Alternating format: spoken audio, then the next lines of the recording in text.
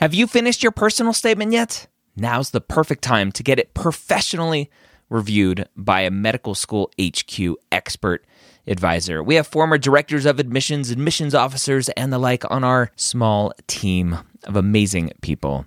They have the inside knowledge from reading thousands and thousands and thousands, tens, if not 100,000 personal statements, going through the process and setting up the process for their whole committee. They know exactly what medical schools look for and the common red flags that can get your entire application thrown out. Take advantage of our flash sale right now, going through May 6th, up to 6,000 characters reviewed for just $150. That's a $75 discount on our regular price. Go to editmyps.com. Again, that's editmyps.com.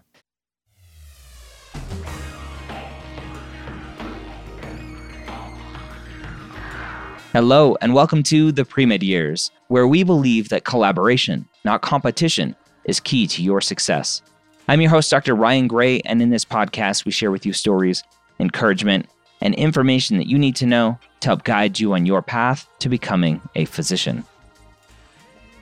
Glad to have everybody here. Thank you to our wonderful guests. We have today, we want to welcome Dr. Kelly Dorr, who is at Altus Assessment and is an expert on Casper and Duet and other things that are going on, and can really give us insight into that. We also have with us today Dr. Dana Dunleavy, and we're really excited that you're here from the AAMC to address the issue of preview. The situational judgment test from the AAMC. And so welcome to the two of you. All right. Thanks for having us. So excited. It's a pleasure. Absolutely. Well, Dr. Kelly Dorr, you and I go way back through thick and thin, through the first couple years of National Pre-Med Day, now called MappdCon. So you've talking about Casper, Snapshot, Duet previously. Dr. Dana Dunleavy, I'm excited to have you on for the first time representing the AAMC to talk about preview, which is new to the arena of situational judgment tests for pre-med students. But this is not a, like, one day you woke up and you're like, I'm going to release preview. Talk about you guys have been working on this for a long time. Talk about the journey, this brain idea that came out of the AAMC. Well, absolutely. So first of all, thanks for having us. We're really excited. I'm really excited to be here and talk to all of you about the preview exam today and hear the questions from the audience. Ryan, you are right. This has been a project that has been a long time coming.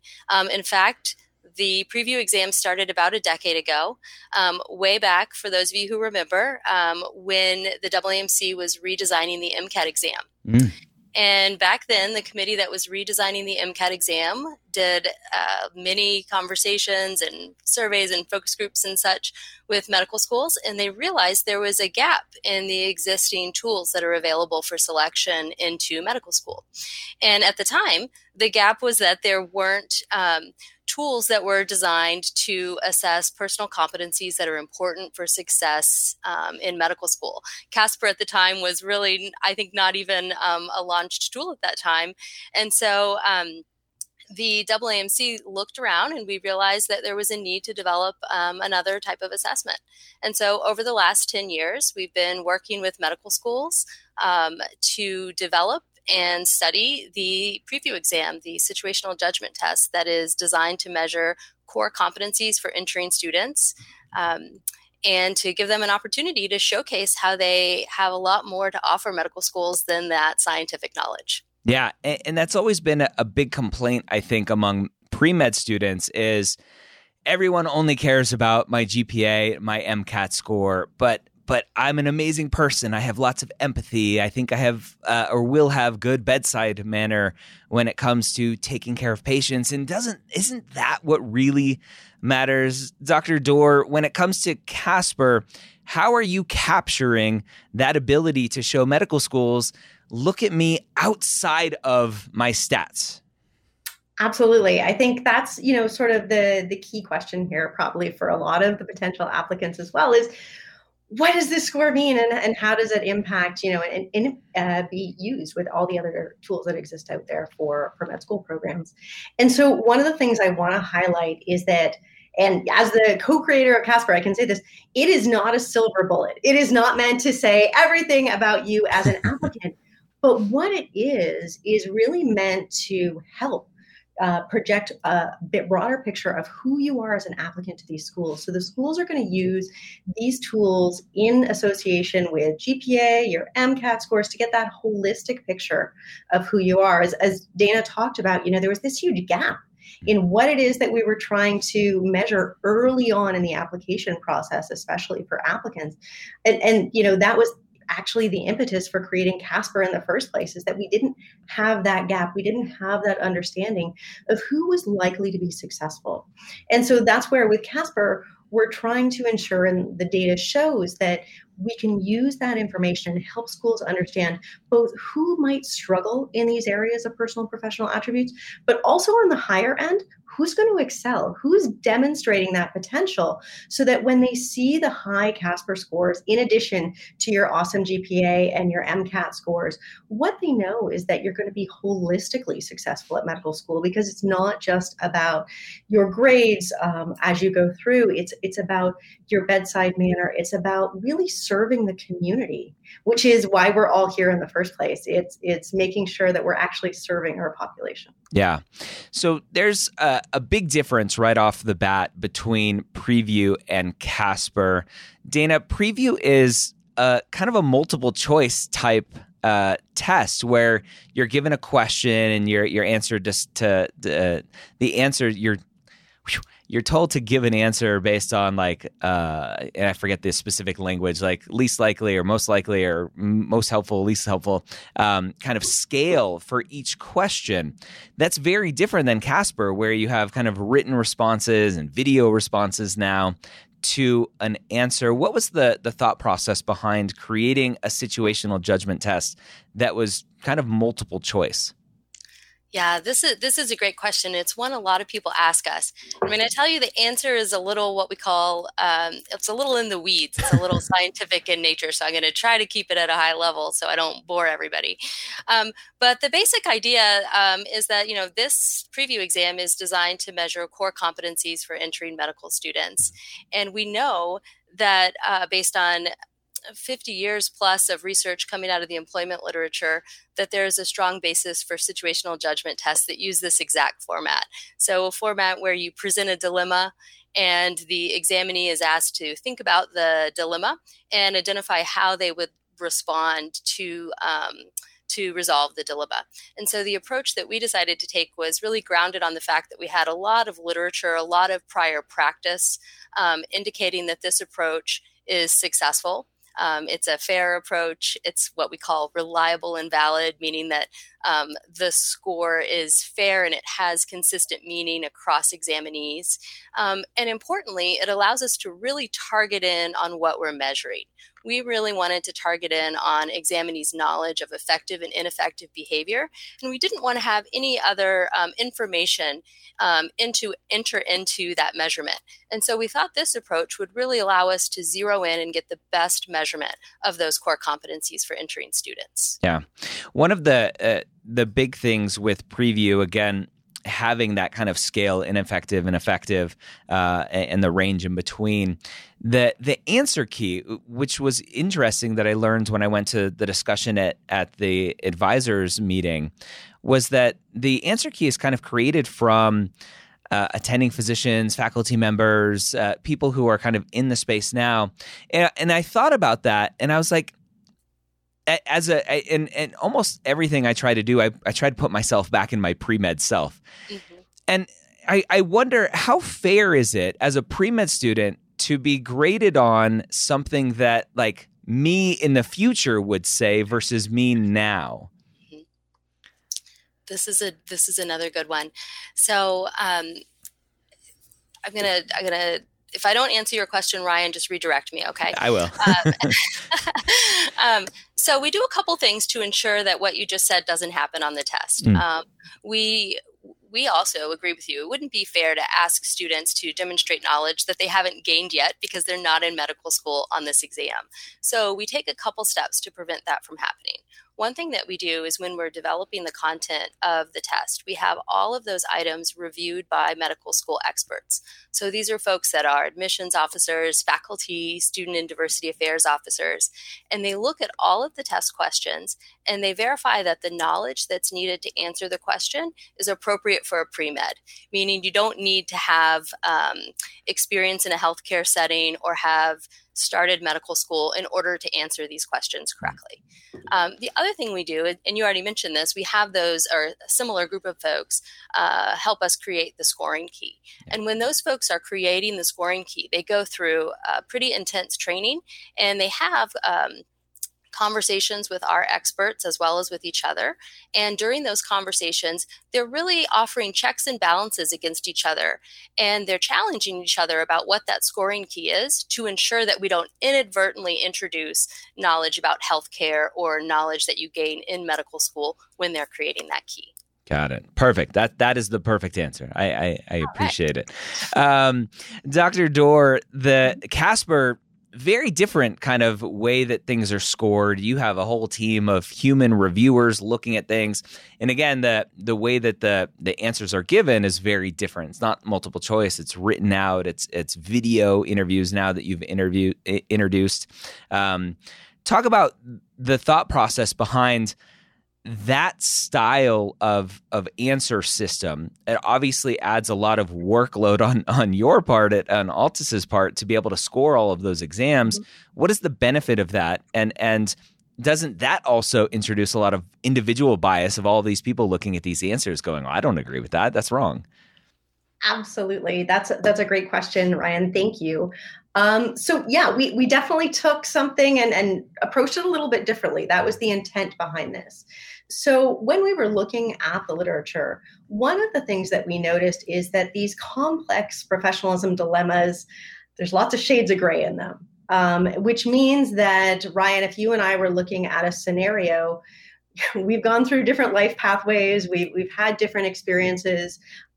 We're not going to answer that the same way. We shouldn't, because we're going to all take our own approach. So rather than, I think preview focuses on sort of the knowledge component, and this focuses on something slightly different and complementary, which is more, what would you do in that scenario, and why would you take that course of action? So when they see this complex professionalism scenario, what we know is that even when you put experts in the room, it's super hard to get them to agree on the single right answer. And so we took away that concept of having a single right answer that you had to nail in order to get a good score. That's, what we tried to take away.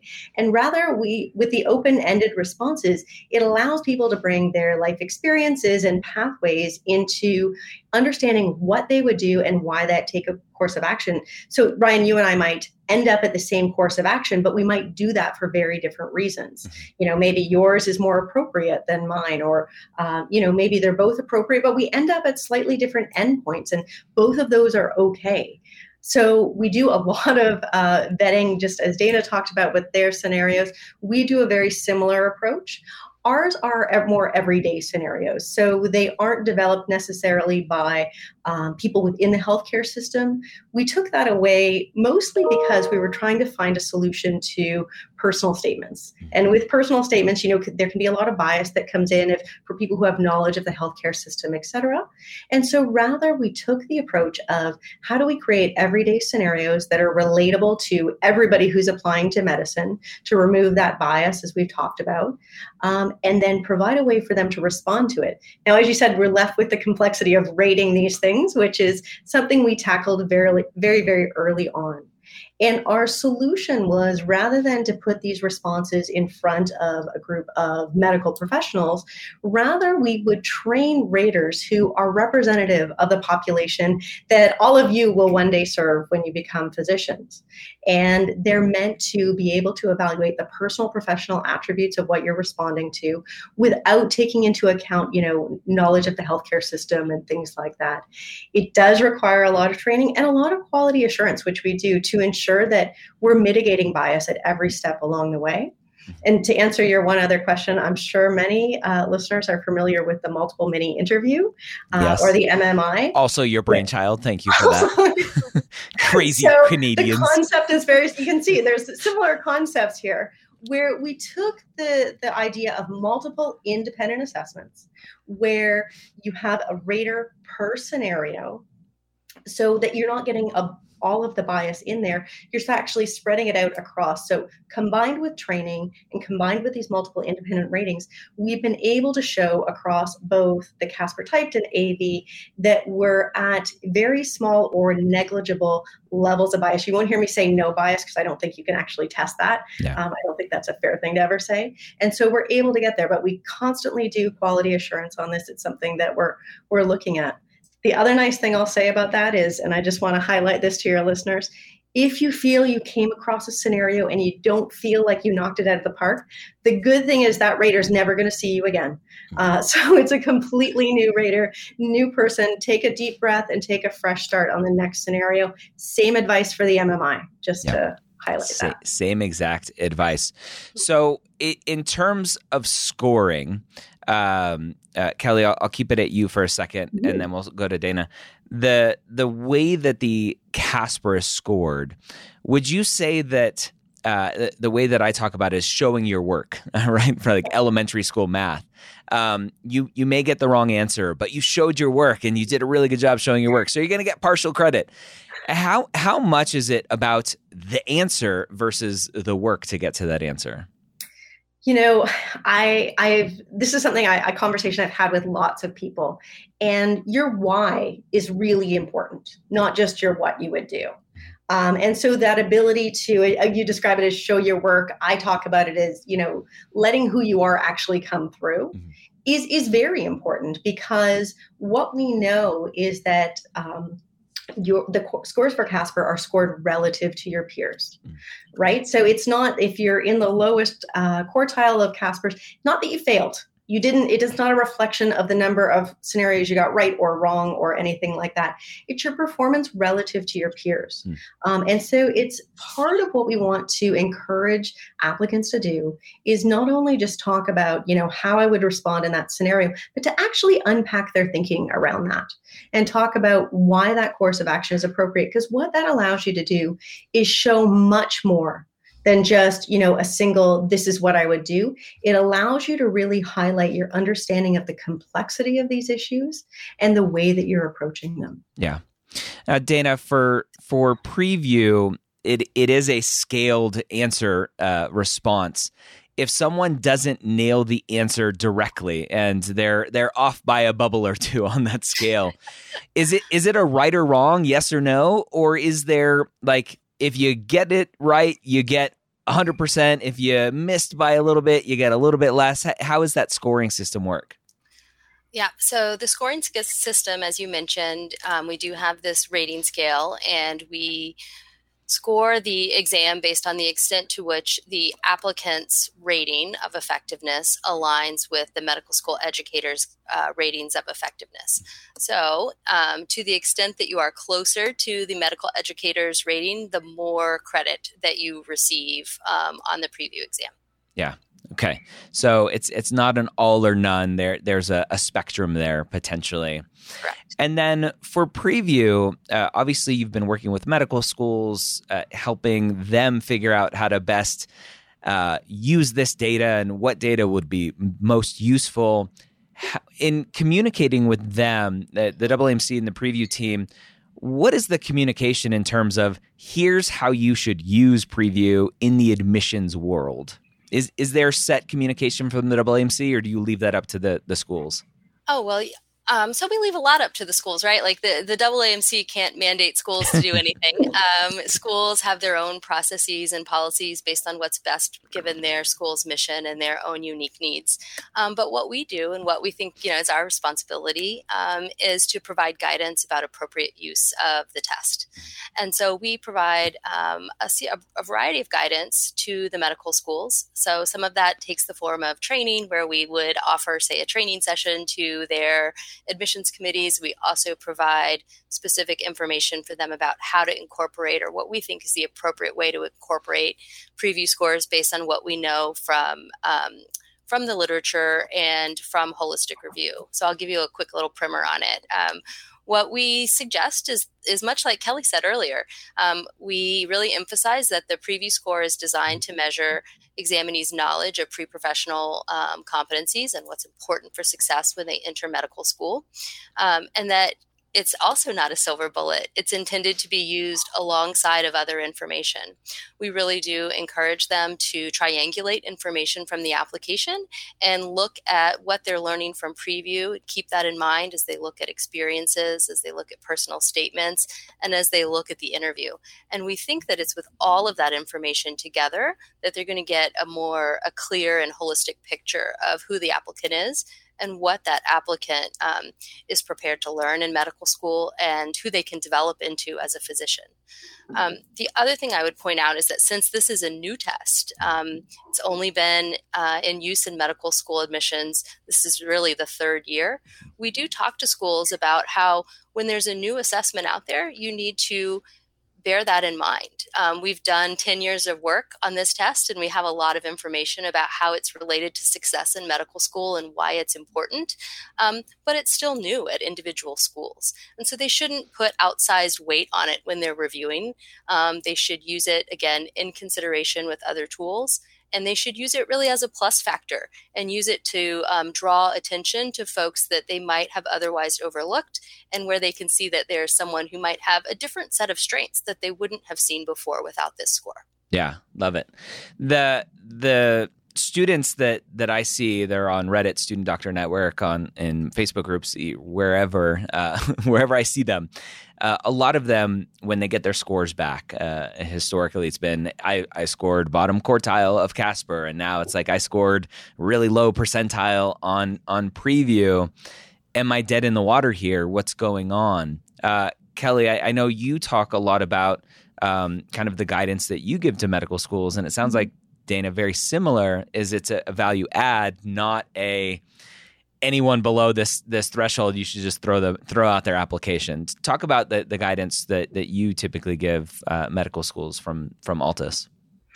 Yeah, I think that it's so important to understand that, this is not meant to be a hurdle that's put in front of students as something that they must overcome. Unlike how many schools use GPA and MCAT, this isn't meant to be a cut or filter down of, the lowest performers. In fact, those in the lowest quartile are still very eligible for interview and getting into medical school. Please understand that, because it's a data point. So we encourage schools, when they use that data point, that, there's may want to dig into other parts of your submission and your profile, getting to know you a little bit more. Very similarly, those who score in the high quartile, we want those to, be used to bring in strong performers and maybe prioritize for interview or move them along further in the process. But really, one of the things that we want to highlight is a low score or low quartile doesn't mean you failed. It doesn't mean you're a horrible human being. Definitely, it doesn't mean that. And that you're very, very, very, very much still eligible for admission to medical schools, for interviews into medical schools, and to pursue your passion, because it is one piece of data. And that's something that we try and highlight, not just to applicants and to advisors, but to the schools themselves. So in addition to having, sort of recommendations that we provide for them, we also have a research team that works one-on-one with these schools to help them really understand how to put all these pieces together in a way that serves their mission. Because at the end of the day, that's the thing that's most important, and people can get overwhelmed by a single score and overly focused on that. So just reinforcing those messages. Yeah. From the pre-med perspective, the Casper Preview, MCAT, obviously Casper Preview being kind of the newest members of the application process, it just seems like more and more and more, both time commitment wise, stress wise, financial responsibility wise. Do you see at some point, and I know Kelly asked you this recently, Dana, do you see at some point, like, is there a possibility that Preview and Casper or some combination of that can get rid of other parts of the application process. Maybe letters of recommendations instead of very subjective letters of recommendations from letter writers. We have these tools now with Preview and Casper to go, here are the students' competencies. Here's who this student is, versus like a well-tested and researched methodology of testing these things versus Johnny is an amazing student and I highly recommend him. Like, do you see potentially like getting rid of some parts of an application process? This is a fantastic question. The medical school community is talking about this as well. In fact, it was also talked about by advisors at a recent conference I attended. I was in that session. That was a good one. Yeah. I think this is a question that unfortunately I don't know the answer to. Yeah. But I do think that it's a really hot topic amongst the community, and the community really needs to give significant consideration to the admissions process of the future and making sure that it works well together to provide all the information that we need to know about students to identify folks who are prepared to learn in medical school and are prepared to grow into well-rounded doctors. My hope is that we can do that and we can find tools that work really well together and are efficient so that we're not asking students to do more and more and more every year. Yeah. There are, unfortunately, predatory test prep companies out there saying, hey, come spend $5,000. We'll prepare you for a Casper. I'm sure they're coming for Preview if they haven't already. Kelly, from your perspective, from Altus Assessment's perspective, for Casper, do students need to prepare for Casper? Such a great question. I talked about this a lot in that same conference that we were all attending, obviously. One of the things and I find this such an interesting story is that we've been working on Casper, not to date myself too much, but for almost 2 decades. And we launched it first in 2010. And right before it was launched for a single medical school in Canada, not that McMaster isn't just wonderful, but for a single medical school, there was a test prep company that popped up months before saying, we can tell you how to write Casper. And I thought, I can't tell somebody how to write Casper. And I created it, so I don't know how they're going to do it. And so the answer is, unfortunately, there are these test prep companies that exist out there, and we've done the data and we've dug into it. And when we look at coaching, like third party that you're paying for coaching versus things like our practice test it's free and accessible, coaching doesn't help you and in fact can sometimes hurt you when you're completing Casper. So in fact, we've seen no increase in scores with third-party coaching, which is really important from a leveling the playing field perspective. And in fact, some misinformation that's out there. Yeah. So our answer is, and I hopefully said this about 30 times during the session to the pre-health advisors, and this is my biggest piece I want to share, is what we did see helping people, and it was a small amount, but still, is the free practice test, becoming familiar with the test format that you can complete as many times as you want. You can go through, you can be familiar with the timing, you can be familiar with the scenarios and what they look like. And doing that is going to be your best advantage. We also make sure that there's a get ready email when you sign up for your Casper test that you get with all of the tips and suggestions, any data that we have, because we get more and more every year where we understand things you can do differently. So spending the full 5 minutes responding, being sure to request your accommodations if you need them, making sure you turn on closed captioning if that's what you want. That's something you can try during the practice test. Doing all these things to remove those test day jitters and become familiar with the format is actually what's going to set you up for success. The third-party coaching prep, in fact, doesn't help you in any way. The data says like none at all, and could in fact hurt you. So we have a fully staffed applicant support team. Email us, reach out. There's a webinar on our Take Altus page. Take advantage of the free things that are out there, because our goal is to level the playing field and create a more accessible assessment for everybody. And I want to just plug, if you have feedback or suggestions, we take those very seriously in your exit survey. Yes, they're Canadians. They're very friendly. Just tell them. Dana, I know the AAMC for preview does have a full-length preview exam with an answer key. How easy is that for students to go get and take, and when should they think about doing that in their process? Yep. So we also have a lot of free resources that are available to help students prepare for the test. It sounds like they may be similar to what Kelly just described. I would say we have two categories of resources. One is a set of resources that tell you what to expect on test day.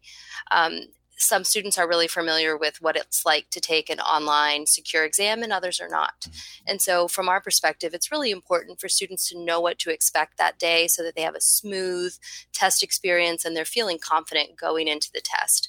So if they go to our website, the preview website, they can access a lot of free materials around how to be familiar with what to expect and how to prepare to interact in that online environment. So for example, you can look at all of our policies around test day. You can see the equipment requirements. You can even watch a video about what it's like to interact with an online proctor.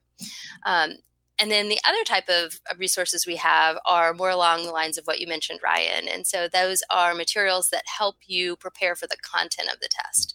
So in that vein, we have some materials. We have a preparation guide that walks students through the steps that they might take mentally to get themselves ready. So thinking about our core competencies and those definitions, thinking and reflecting back on their prior experiences and how those may have informed their thinking and their development around those competencies. And as you mentioned, we also have that full-length practice exam that has keys and rationale.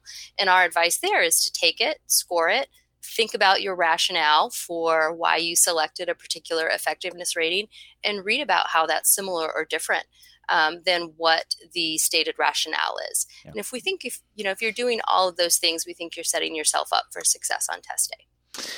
Awesome. Let's go ahead and open it up to some Q&A, see what some students have to ask about Casper and preview.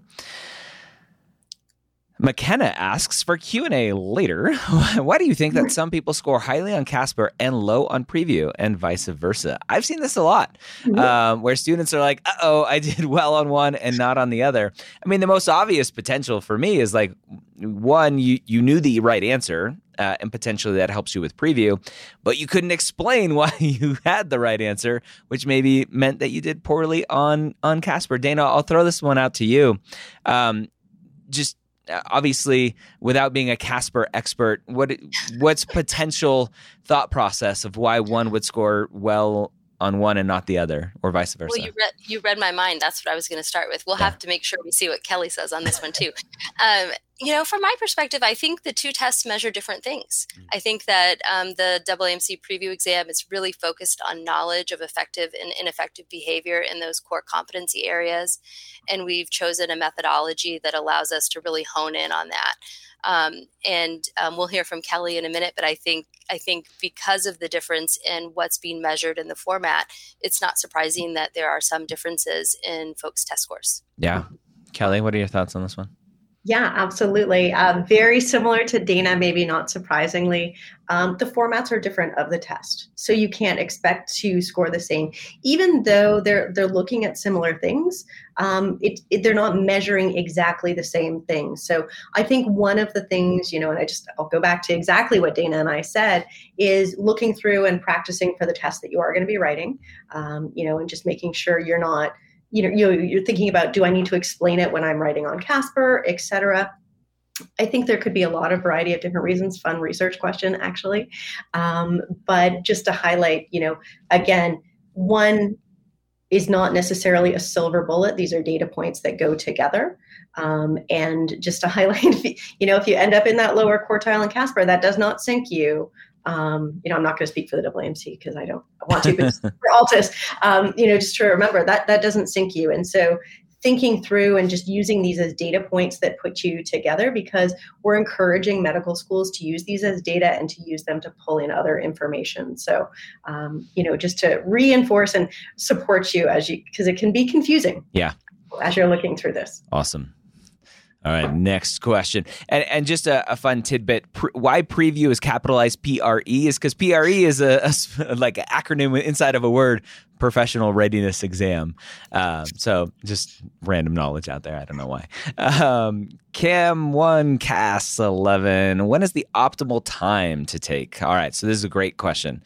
My general answer to this when students ask is it's kind of, I kind of consider it part of the secondary application process almost. What are your thoughts on when the best time to take Casper, best time to take preview in terms of when you can actually take it? And then I'm going to add on to this question, how many times can you take it? How long is the answer or the test good for?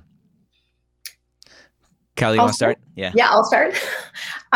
So my encouragement and my advice is to take it as early as possible for you and your schedule. Because when you sign up for Casper, so if you sign up, for the first test dates available early in the spring, then you may say, oh my goodness, something's happened in your life and you need to reschedule, which you can do. You just go on the site, reschedule. There's it's a very easy process. And so it gives you that flexibility rather than delaying it when all of a sudden you can't take it because something has come up. You're not feeling well that day, something else in your life. So recommendation is always to plan earlier and take it earlier. Your score itself is good for that one application cycle year. And the rationale for that is you're scored relative to the other applicants that are applying. But also the test evolves. Every year as we get data, we're trying to not only improve the test itself, but we're doing things that we think are actually beneficial to applicants. So for example, we had great feedback from applicants that said, I want closed captioning, but it used to be an accommodation we provided for the videos. Now it's accessible to everybody. So we want to make sure it's an apples to apples comparison for what we're doing. And so that's why you take it once and only once, and then it's good for that application cycle. But taking it as early in the year as possible with, of course, the understanding that if your life is crazy and hectic at that point in time, think about your stress level overall and when is the best time for you to take it. Yeah. And then Dana, time to take it, when are students available to take it, and then how many times can you take it? Is like the MCAT where you take it up to 7 times in a lifetime or whatever? Yep. So my advice is similar around when to take. I think that students should take the test when they're ready, when they feel like they're prepared. But in general, taking it sooner in a given testing year makes sense for the preparation reasons that Kelly described. And also because medical schools often want to have scores earlier in their review process. And so if you're able to test in the spring or the early summer, your scores are more likely to be in front of their committee earlier. So those are 2 kind of practical reasons or practical things to think about when you're scheduling. Okay.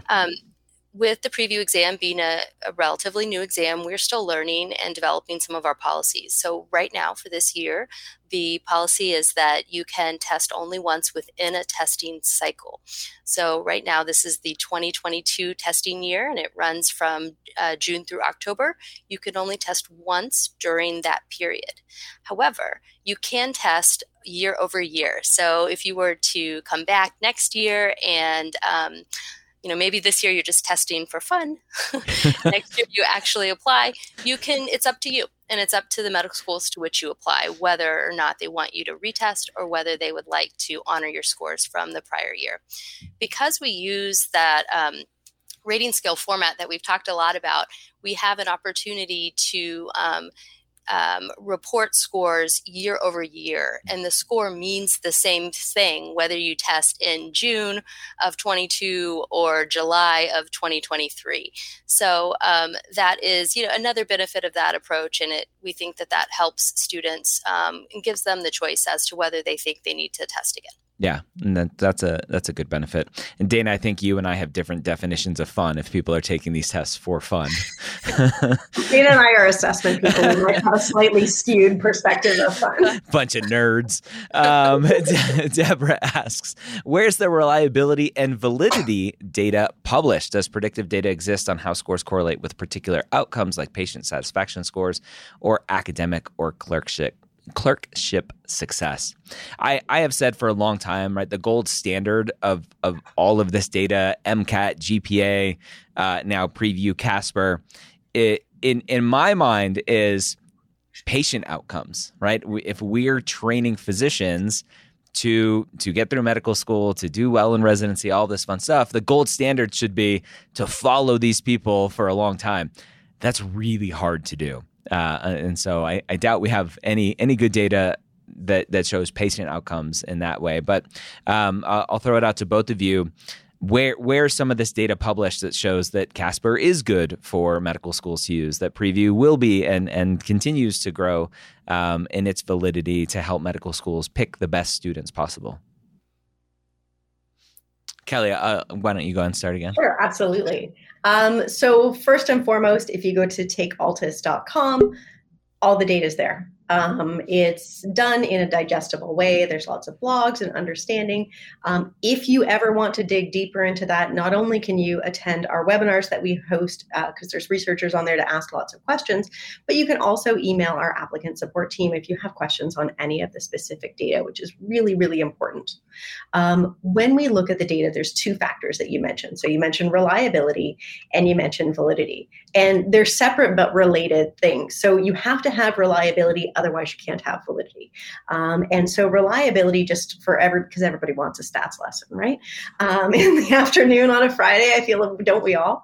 Reliability is your ability to consistently differentiate between applicants. So to tease apart the high and the low performers. And when you're talking about high stakes test taking, which I would argue admissions is high stakes for applicants and programs. You want it to be above that 0.7 threshold. The Casper data shows on average, we're in that 0.85 to 0.9 range for reliability. So really important, we're hitting those high stakes levels that we want. When we talk about predictive validity, what's important to understand too, in addition to the complexity of the longevity of it, is a couple other things. So there's a lot of noise that happens because it's not just that you apply to medical school and then you're serving patients. There's a whole bunch that happens during your medical school training that is influential in how things do, but it also is influential in that schools measure different things. There's not as much consistency across schools when we're looking at it. However, we do have good data out of medical schools that when you use Casper in addition to GPA and MCAT, Casper adds in your ability to predict getting honors in clerkship, for example. Casper above GPA and MCAT actually predicts for your ability to match successfully to residency. Casper, when you look at the data, can decrease the use or the implications of professionalism incidents and formal remediations going into residency. It's Canadian data, but I'm going to share it with you because it's one of my favorite studies. Canadian licensing exam, a little bit different than the USMLE, still a two-stage examination. We used to have something called the CLIO and PHILO, which is the culture, communication, legal, population health, organizational components of the exam. When you do well on the CLIO and PHILO components of the exam, it shows good professionalism out into practice as rated by patients and also good peer reviews. And what we saw is that Casper over MMI, over GPA, and over MCAT predicted for performance on that component of the licensing exam. So again, that's the type of data that we're looking for to help us understand, are we on target? Are we able to tease apart? That's our reliability. But our predictive validity evidence, and again, it's evidence that we're collecting over time to help us better and better understand not just how Casper is doing, and I think that's important, but how does Casper give you that holistic picture? So when you look at Casper, MCAT, and GPA, does that tell you more about somebody's success in medical school or residency than any one of those things alone? Because you're not just your MCAT when you go into residency. You're all of these things combined. That's the point of the holistic, is that you're all of these things. Yeah. So we want to study how Casper adds to that. Yeah. And I love that, because then it's potential actionable data for the medical school to say, we really love this student. And we know, based on all of this data that we're collecting from Casper, from Preview, from wherever, that they're going to need a little bit more help when it comes to matching. And we're going to start working on that now. That's great data to have. Dana, obviously, Preview being newer, again, kind of in its third year now in use with medical schools.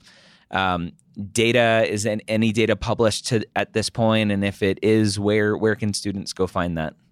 Yep.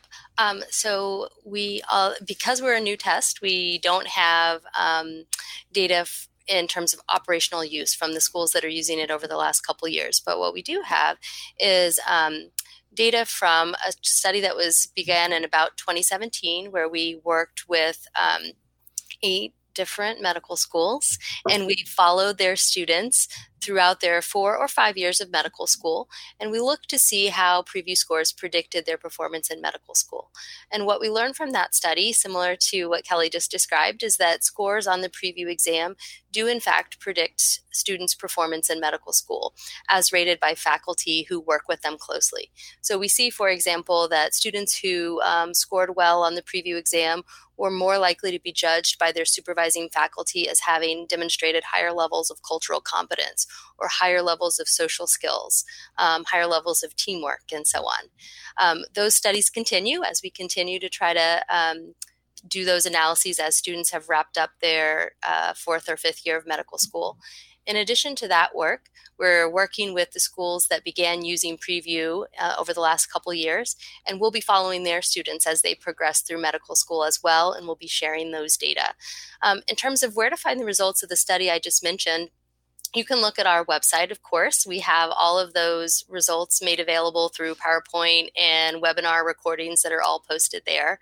The other thing I wanted to point out is we use a comprehensive approach when we're trying to establish the validity case for our assessment. And here's my little stats tutorial for you as well. Validity means that the test, we have evidence to show that the test measures what it purports to measure. And we can collect that evidence in a lot of different ways. One way we do that is by looking at how the scores on the test predict performance. Another way we do that is by looking to make sure that the content of the test is actually relevant to what is covered and what is important in medical school. And that's another way that we demonstrate the validity of the preview exam. We work with those medical school folks to look at all of that test content and to look at that key to verify that it's all relevant and critical for success in medical school. Dr. Dana Dunleavy, Dr. Kelly Dorr, thank you so much for joining us here at MappdCon to share your thoughts on your respective tests, Preview and Casper. Hopefully students understand the tests a little bit more, that they aren't just torture chambers out there for pre-meds, that they actually are trying to do something to help the students and help the medical schools pick the best applicants possible. Thank you for coming on and sharing everything that you all know. Thanks for having us, and good luck, everybody, in your applications and as you prepare. Thank you, everyone. Best wishes.